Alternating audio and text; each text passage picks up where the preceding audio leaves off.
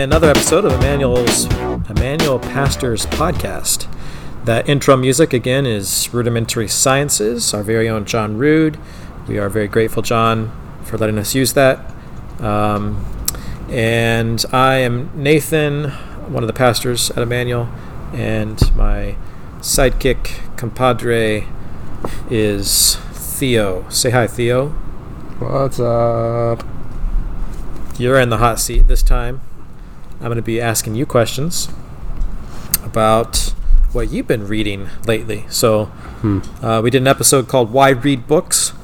We did an episode about what Nathan's been reading lately. And we're trying to encourage people to be readers, especially during this time when you can't leave your house. So we're not against, looking at Facebook and keeping up with people on Instagram. We're not against watching a Netflix or a movie, but we're just trying to make a plug for, hey, work into that some disciplined reading. So Theo, you've read a lot of books. What have you been thinking about lately, and where's God been having you in your reading habits? My reading habits have been pretty honestly pretty narrow lately. Part of that has to do with just me keeping up with stuff for school and different things like that. So I haven't a lot of it. It's really theology heavy, and it's really it's really it's just what it is right now. I remember learning what the word commencement means, which is the beginning, right? Instead of the culmination of your learning, it's actually the beginning of learning. So when you graduate, I remember having this great freedom. I'd learned how to read. I'd learned what was good and what was bad. I'd learned how to think and engage. But I'd been told what to read, and I'd been sort of dictated to. And I loved that freedom after being done with at least full-time school. And then I took 10 years off of any kind of school to just read what I wanted to. Yeah. But you're still kind of in that phase where right now you got lots of books on your syllabus that you have to read, right? So, it's good. I like some of the books are great. Some of them are it's okay. It's not bad. Yeah, right. Yeah. But it's a good discipline to force yourself to finish it. Be honest to say you read it, right? Yeah. For your grade. So what classes are you taking right now? I'm taking scholarship in the Christian mind, which is just kind of teaching you how to think about how to do Christian academics, basically. I'm taking pastoral worship, which is a pretty practical course on how a pastor leads a church in worship and ministry and stuff like that, which is pretty good. And then I got a course in the Synoptics and Acts that I'm going through right now, and then a course on the Pentateuch and some historical books in the Old Testament. Wow. So cool. Yeah. Cool stuff. Fun times. Good stuff. All good stuff. So yeah. So what have you been? So for that Christian mind one, that's a little bit up this alley of being a reader, right? Yeah. That'd be part of it. A little bit. There's a lot of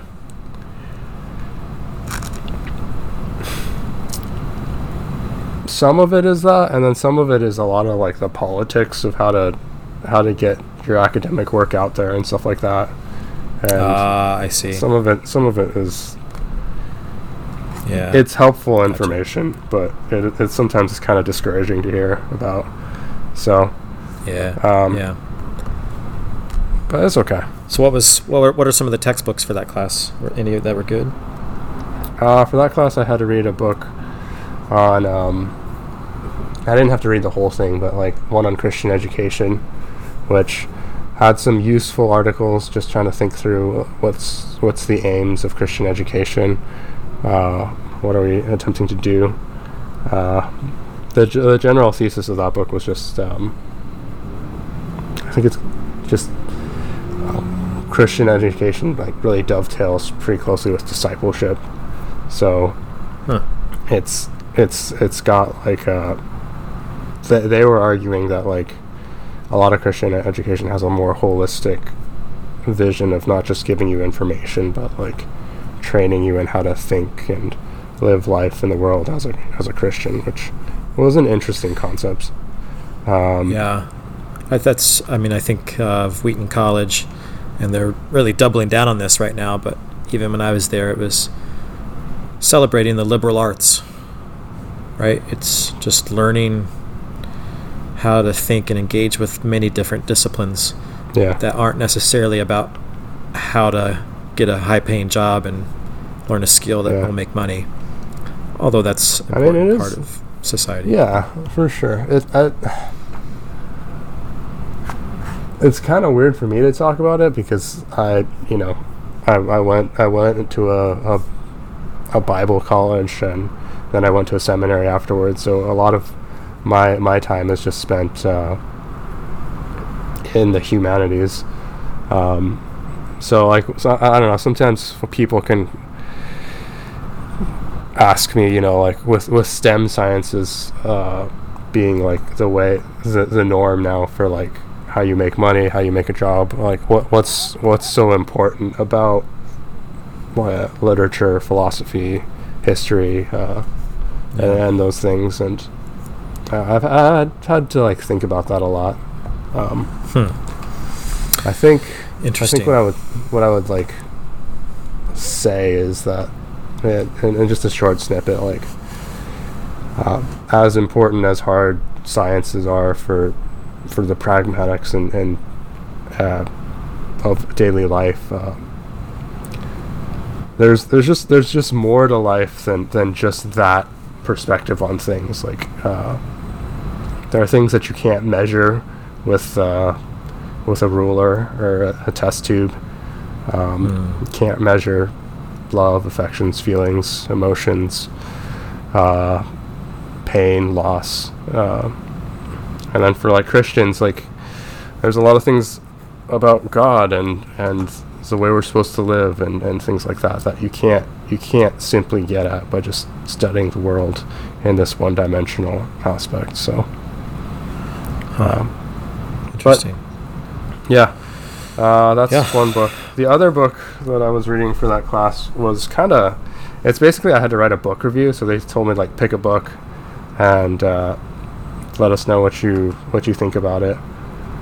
So I read a book called The Word Made Flesh by Ian McFarland's, and it's basically his Ian McFarland's a Lutheran theologian, and it's his most current project detailing a theology of the incarnation.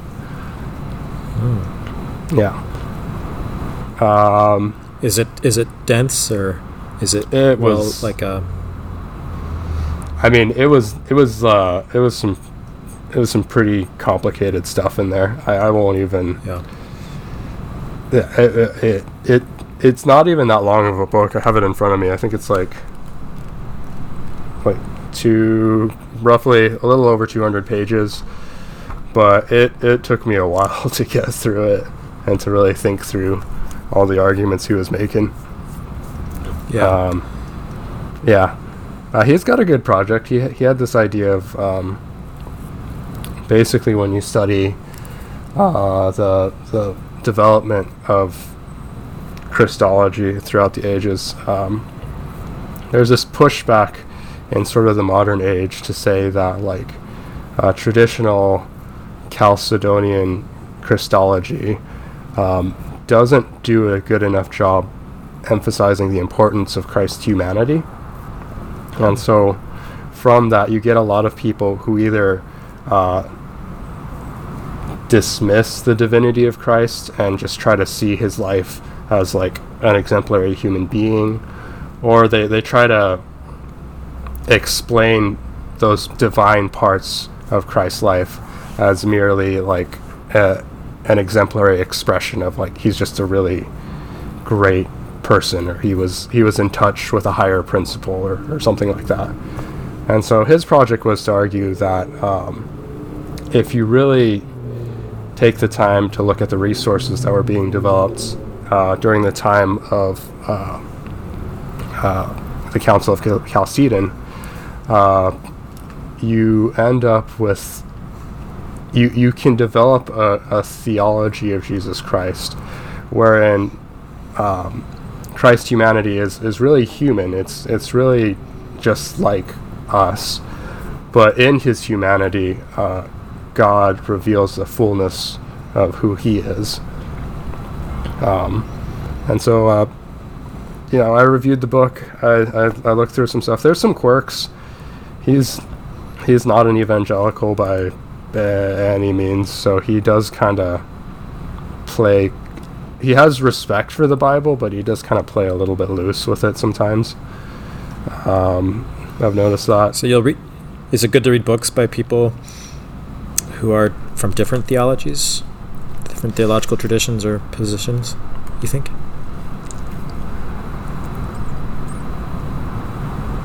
Yes, just I don't think everybody has to do that. I think it's important for some people to do that.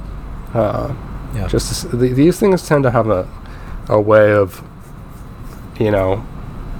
the ideas being set forth in the academy generally tend to end up around the lay people in some way or another. And when you have like nobody who is established in like historic Christian faith that's reading that stuff, then it's just like you don't really have a good response to that. You don't really know what to do when those things come down. So, right. I mean, it's kind of I wouldn't say not everybody needs to be reading that. Yeah, I wouldn't say it's like you should prioritize reading that kind of stuff. I think it's prioritize reading the best books of theology, old school classics, and then when you come to stuff like new ideas and stuff like that, you have like a basis of resources that you can use to evaluate and critique different ideas and stuff like that. But it's good to know, isn't it, as if you're just a regular church member, that your pastor is able to engage with different ideas, new ideas, has thought about this stuff, and even if we're not saying that everybody in the church needs to be reading, the newest stuff on post-critical theology or new perspective, but that your pastor has engaged it or knows how to. That's reassuring, I think. So, good for you.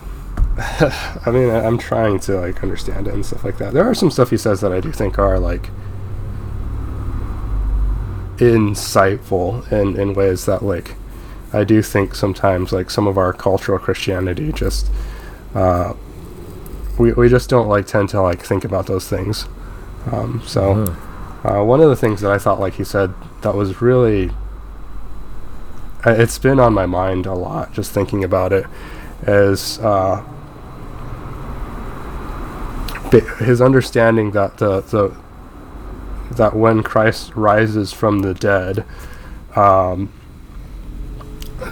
we shouldn't think of it as like and then like from then on like Jesus Christ is just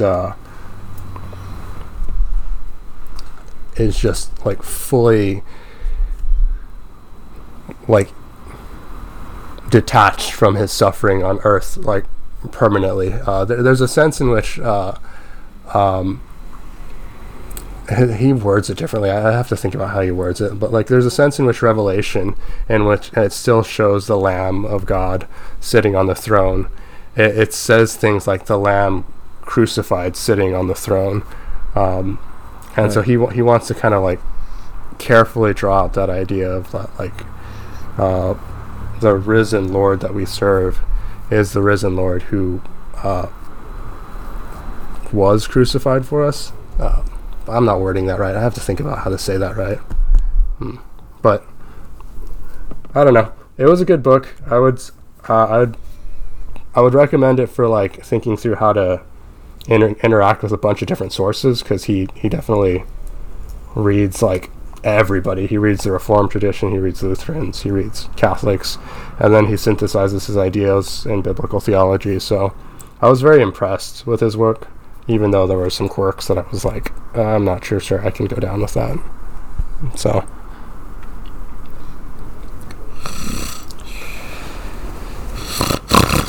okay.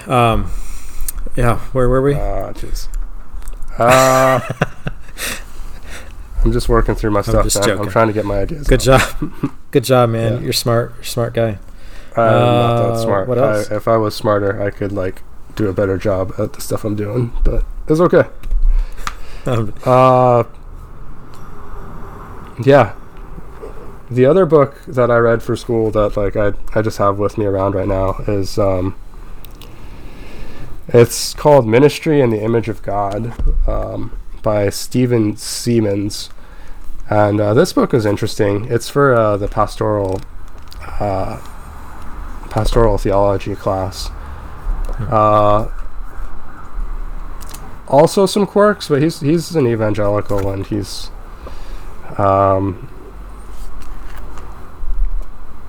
basically his ideas. He's trying to think through how does the implications of the Trinity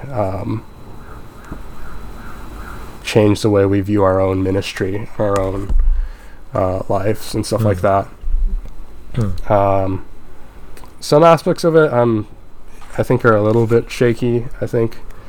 But one of the things he did that like he was pointing out that was just like helpful for me in thinking through stuff is he was pointing to the way like Jesus talks about the Father, and every time he does his ministry, and he would say something like, all I do is what the Father tells me to do. And one of the things he was kind of What's this guy's name? What's his name? Stephen Seamands. Does he teach at Asbury? Yeah. I heard a lecture by him. It sounds familiar. Yeah, that was really helpful for me. Yeah, go on. Yeah. I remember that. Yeah. So basically, like the thing that I got, one of the things I got out of it, I'm still working through the book, was that like when Jesus came to earth, like he could have done so many things. He could have like healed so many people and done so many things, but he was being led by the Spirit, by the Father, to do very specific things that the Lord had for him to do. Yeah. And so his argument to like Christian ministers is like, when we're trying to do ministry like Jesus did, like there's going to be a tendency for us to feel like we need to do everything and get everything done and fix everything ourselves. But that's that's unrealistic, and it's going to burn you out, and you're gonna get frustrated that way. And he says, like, true.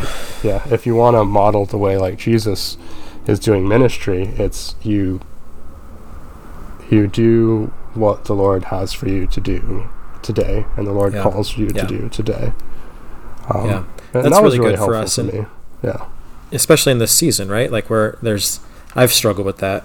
I've been talking with you about it a little bit, like the temptation to be like, I got to do this, I got to do that, I got to hold the church together, I got to check with this person, I got to talk to this person, I got to earn my paycheck, and I got to and I think God's just humbling us and just saying, guys, I'm God, I'm the good shepherd, Jesus is the chief shepherd, and even if you can't be with everybody all the time, just do what I'm telling you to do today, that's freeing.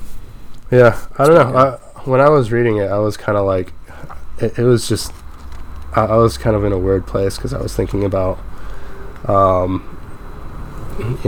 being, I think I've like technically just been a pastor for like a month now, And then it all kind of happened when like Yeah. the whole virus thing broke out, and I was like, there were moments where I was just like praying. I was like, Lord, I can't do this, God. I don't know how to help people. I don't really know. I feel like they deserve like a more competent minister or something like that. And then like reading that was just like, you know, like Jesus's ministry wasn't based on like, even though he's perfect and he can do all those things, it like fundamentally it's not based on like his abilities. It was based on him being obedient to what the Father told him to do, and him doing it in the power of the Spirit. And that was like, that was really eye-opening for me, and like encouraging for me. It's like, all right, I can't be all the things that like I feel like I need to be, but like I can obey and do it as best as I can and care for people like that. And that's been helpful for me to think like that. Does he talk in there about the baptism of Jesus and the identity of Christ as a beloved son? A little bit. I haven't finished the book yet, so there's still some stuff here I need to work through. But anything else you've been reading?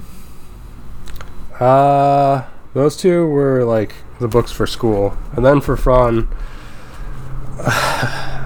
Jeez. I read James Dolezal's All That Is in God. That's your fun book? That was my fun book.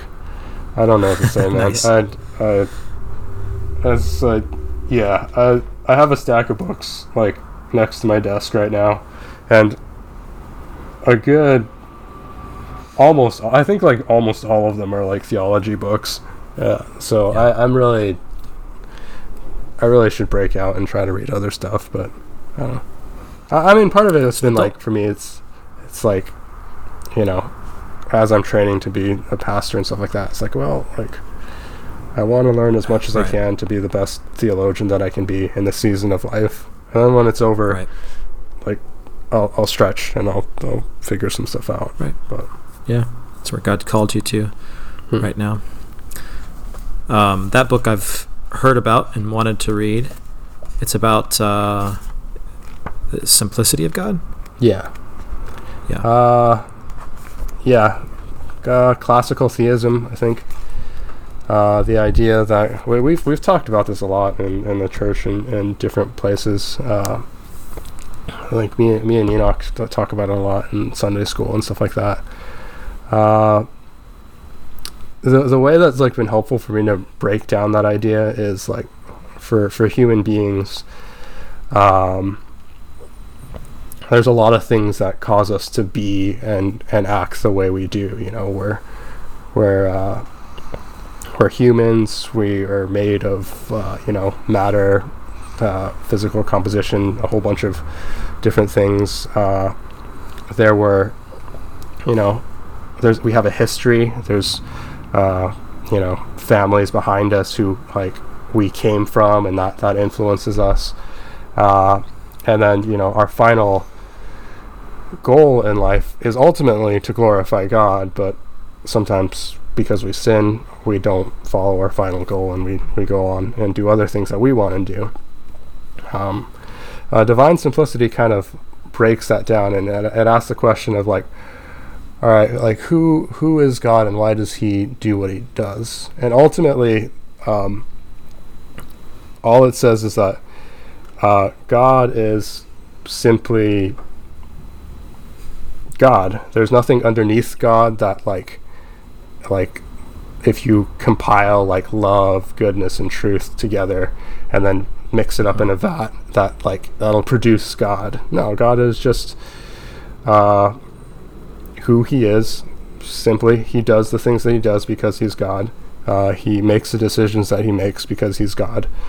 And on all of the other attributes of God, love, justice, goodness, mercy, are just small human ways of glimpsing the big reality that is God. And it's a complicated concept, and the implications of it. So you're saying weird. Simplicity is complex? Yeah. Oh, for sure. Yeah. Okay. Gotcha. Yeah.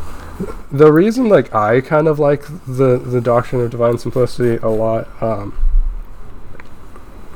is it honestly comes back to like the book we talked about in like the first book podcast, which was like Knowing God by J.I. Packer. I think like there are some quirks with the way J.I. Packer sets up some ideas, but I love that book, and I talk about this a lot, that one of the things that book opened my eyes to was that God's love for us, it was never based on how good we are or like what we could do for God now or in the future or our potential. It was solely based on the fact that God is love, and he chooses to express his love to us by saving us. And that's underneath that idea is this idea that like God's love is never coerced. It's never you can't work hard enough to earn it. You can't look attractive enough to God. He just loves you, and that's it. And so one of the things that Dolezal brings out is that like if what we're saying about God is true in this way, then God's love for you now is at its max that it ever has been and ever will be. It's not going to change, and then you're going to do bad things, and then God's going to love you less, and then God's going to you're going to do good things, and then God's going to love you more later. No, God loves you because he's God, and he chose to. And that remains consistent now throughout eternity. So it's good stuff. I'm glad you are wired differently than me, and you're one of our pastors, and that you're digesting this stuff and then bringing it down to our level through Sunday school and stuff, conversations I know you're having in this podcast. So appreciate that. And I know that the books that you've been reading lately aren't necessarily going to be the ones that a mom who's up in the middle of the night feeding a kid is going to be reading, probably. I don't know, maybe not. Probably not. There are some people in our church that are in that position or wired that way, that might enjoy some of these kinds of books. Yeah. So, I would say. Are there any books you're looking? Oh, go ahead. Oh, like you know, I'm weird. I'm kind of a nerd, and like when I get fixated on a topic, I just kind of like try to learn as much as I can and read as much as I can about it. There was like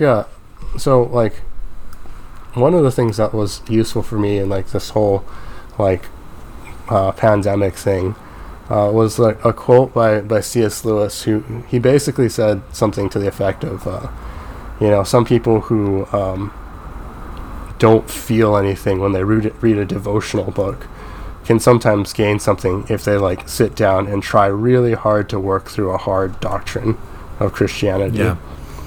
I think he said with a pipe in his mouth. Yeah. Is that part of the quote? Yeah. Yeah.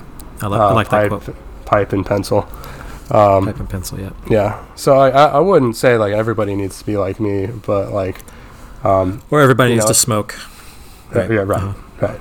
Go ahead. But I mean, sometimes like for me, like when I got scared and I was like not sure of how everything was going, it was helpful for me to work through a book that was hard like that. Yeah. And like think about like who God is and how much bigger and greater he is than I am. And that helped me out a lot. Kind of shook you out of these temporary news headlines and stuff. Yeah. Something rock solid and eternal. Yeah. That's good. So man. I don't know. I'm not saying like you have to read that book, but like right. If you do want to stretch yourself into like reading Knowing God or something like that, like maybe it could be helpful for you to fixate yourself on something that's bigger than us, kind of. That's a good word. Yeah. I think we'll end it there. hopefully that's been a helpful conversation for you guys to listen in on, and we'll keep having them and dropping them for you guys. Again, let us know if you're listening, if this is helpful, or any requests you have of other topics for us to kick around. All right. Bye-bye. All right. Thank you.